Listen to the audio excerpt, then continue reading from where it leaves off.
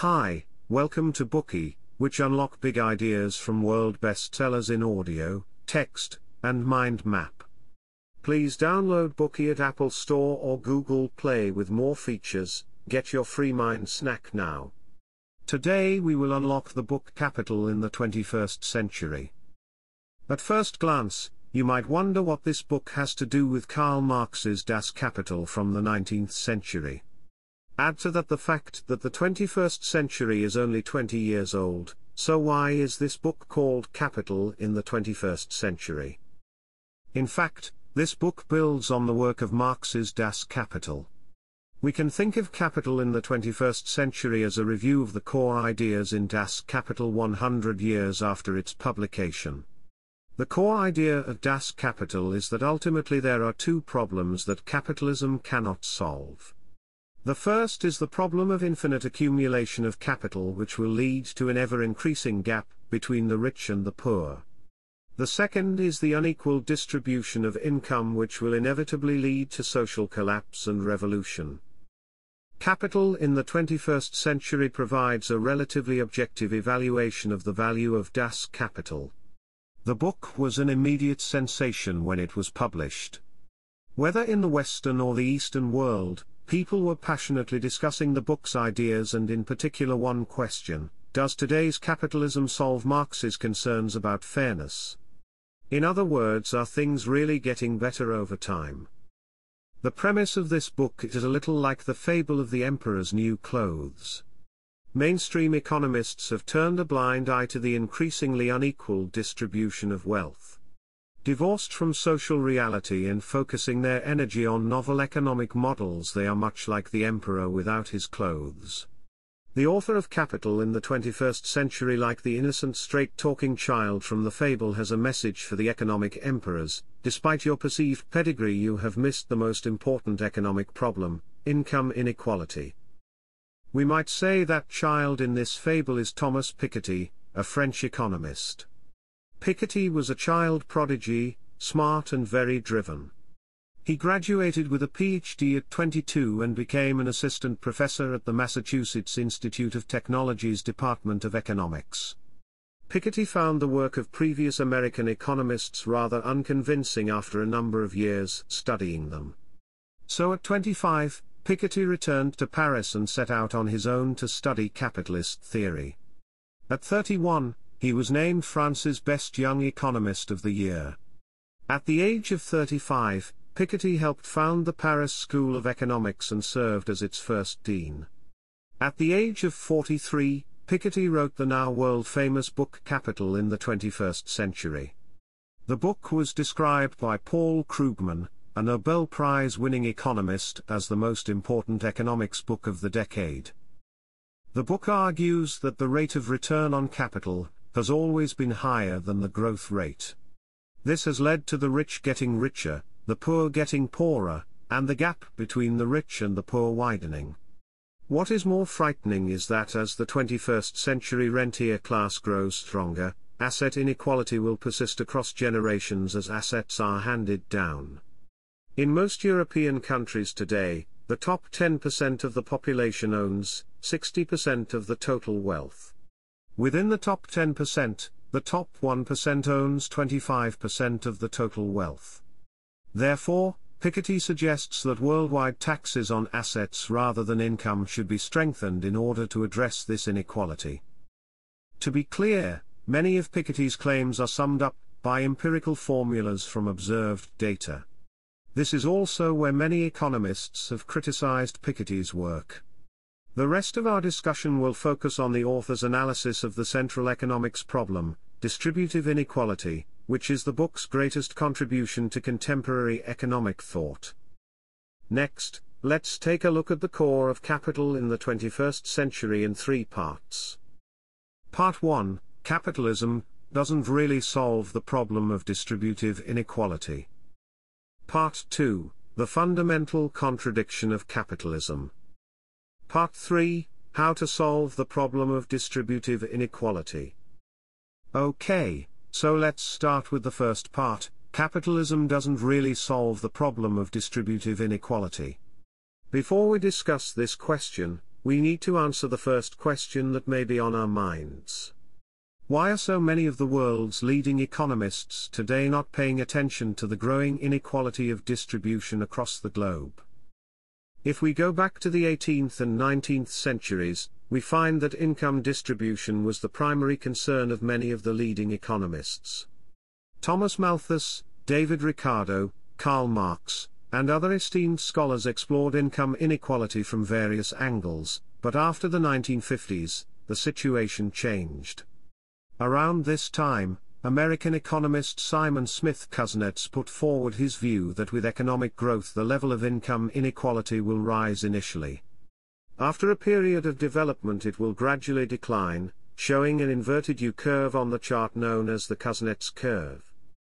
Kuznets notes a sharp decline in income inequality in the United States between 1913 and 1948. In the beginning, the high-income group, which is the top 10% of earners in the United States, earned about half of the nation's total annual income.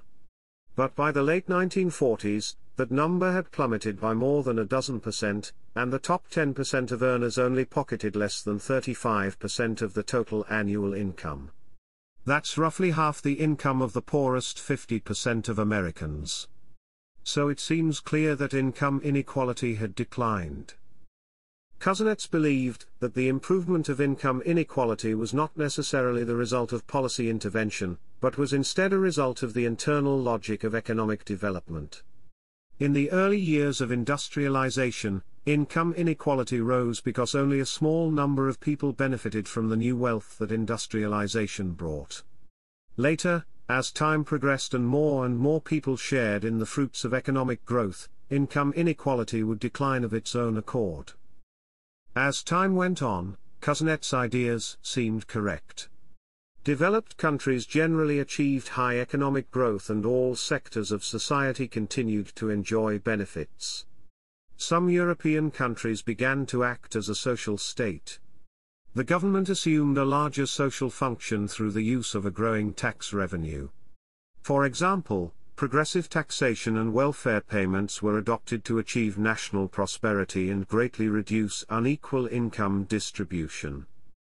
France's 30 glorious years only added to this optimism. Ricardo and Marx's doomsday predictions about the distribution of wealth in the 19th century looked more and more like an erroneous idea that would never be mentioned again. However, Piketty argues that Kuznets' seemingly realistic claim misreads long-term income distribution trends, because the curve is measured over such a short period of time, and is limited to the United States.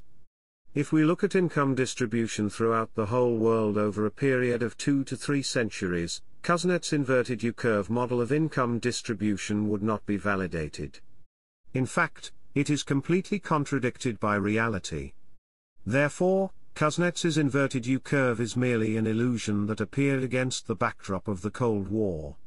It seems people loved the idea that a market economy could really correct distributive inequalities all by itself.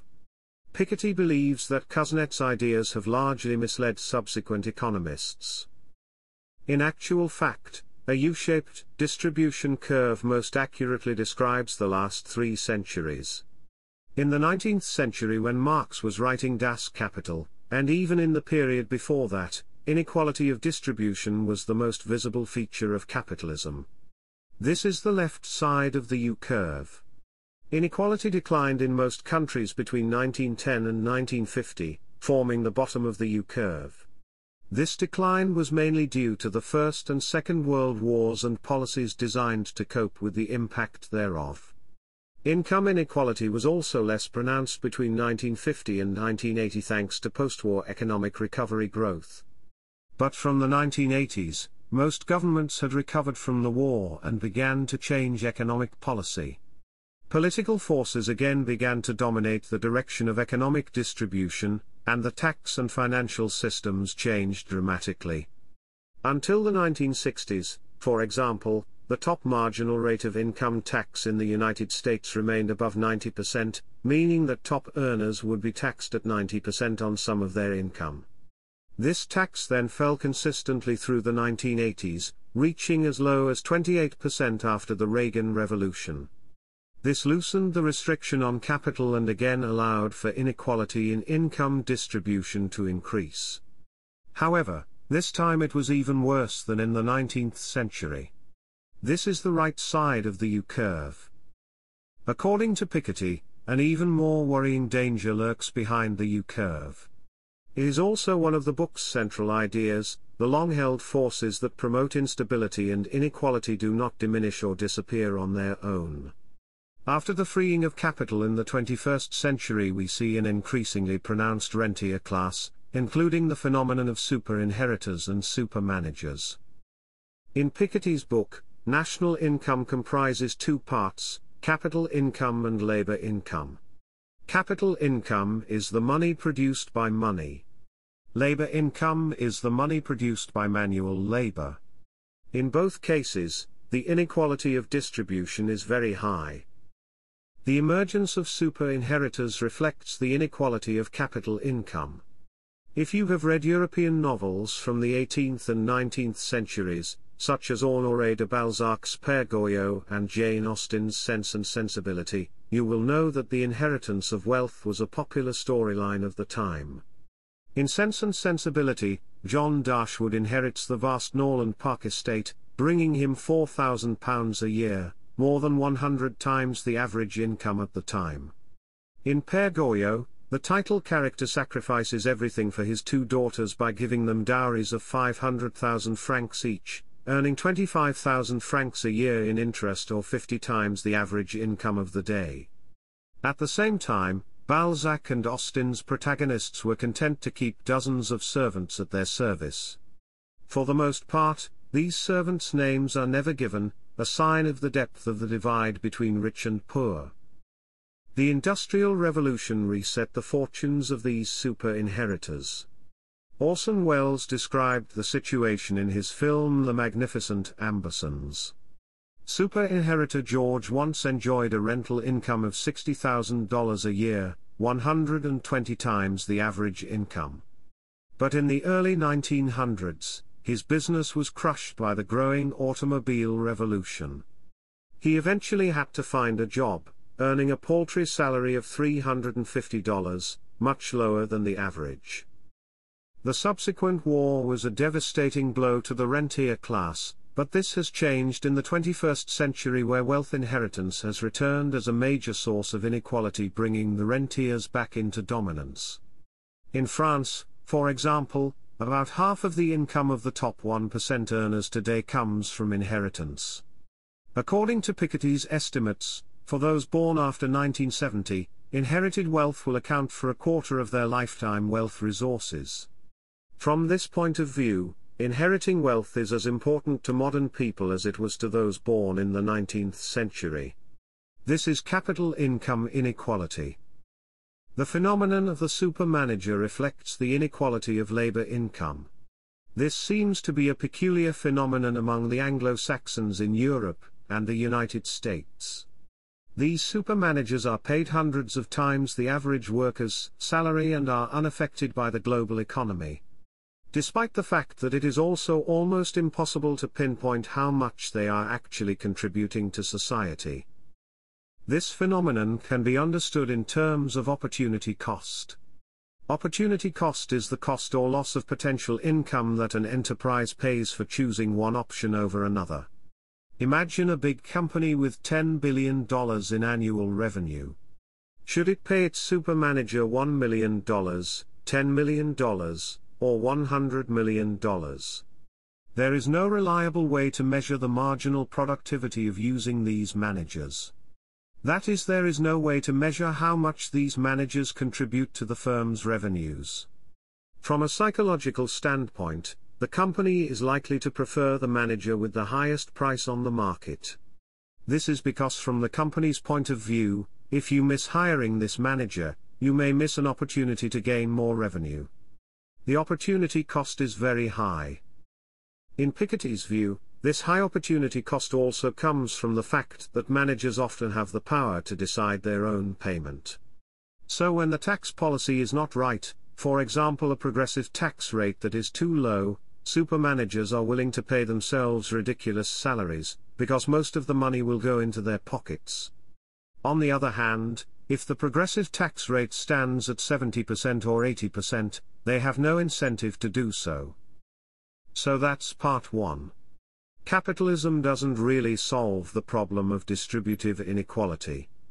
Kuznets' inverted U-curve is a historical illusion, and the positive U-shaped distribution curve is in fact the best way to represent the last 3 centuries. In today's world, the income distribution gap is widening again, perhaps even more seriously than in the 19th century. Furthermore, the rentier class represented by the super inheritors and super managers are 2 groups worthy of attention. Today we are just sharing limited content. To unlock more key insights of world-class bestseller, please download our app. Just search for BOOKEY at Apple Store or Google Play. Get your free mind snack now. Dir hat dieser Podcast gefallen? Dann klicke jetzt auf Abonnieren und empfehle ihn weiter. Bleib immer auf dem Laufenden und folge uns bei Twitter, Instagram und Facebook. Mehr Podcasts findest du auf meinpodcast.de.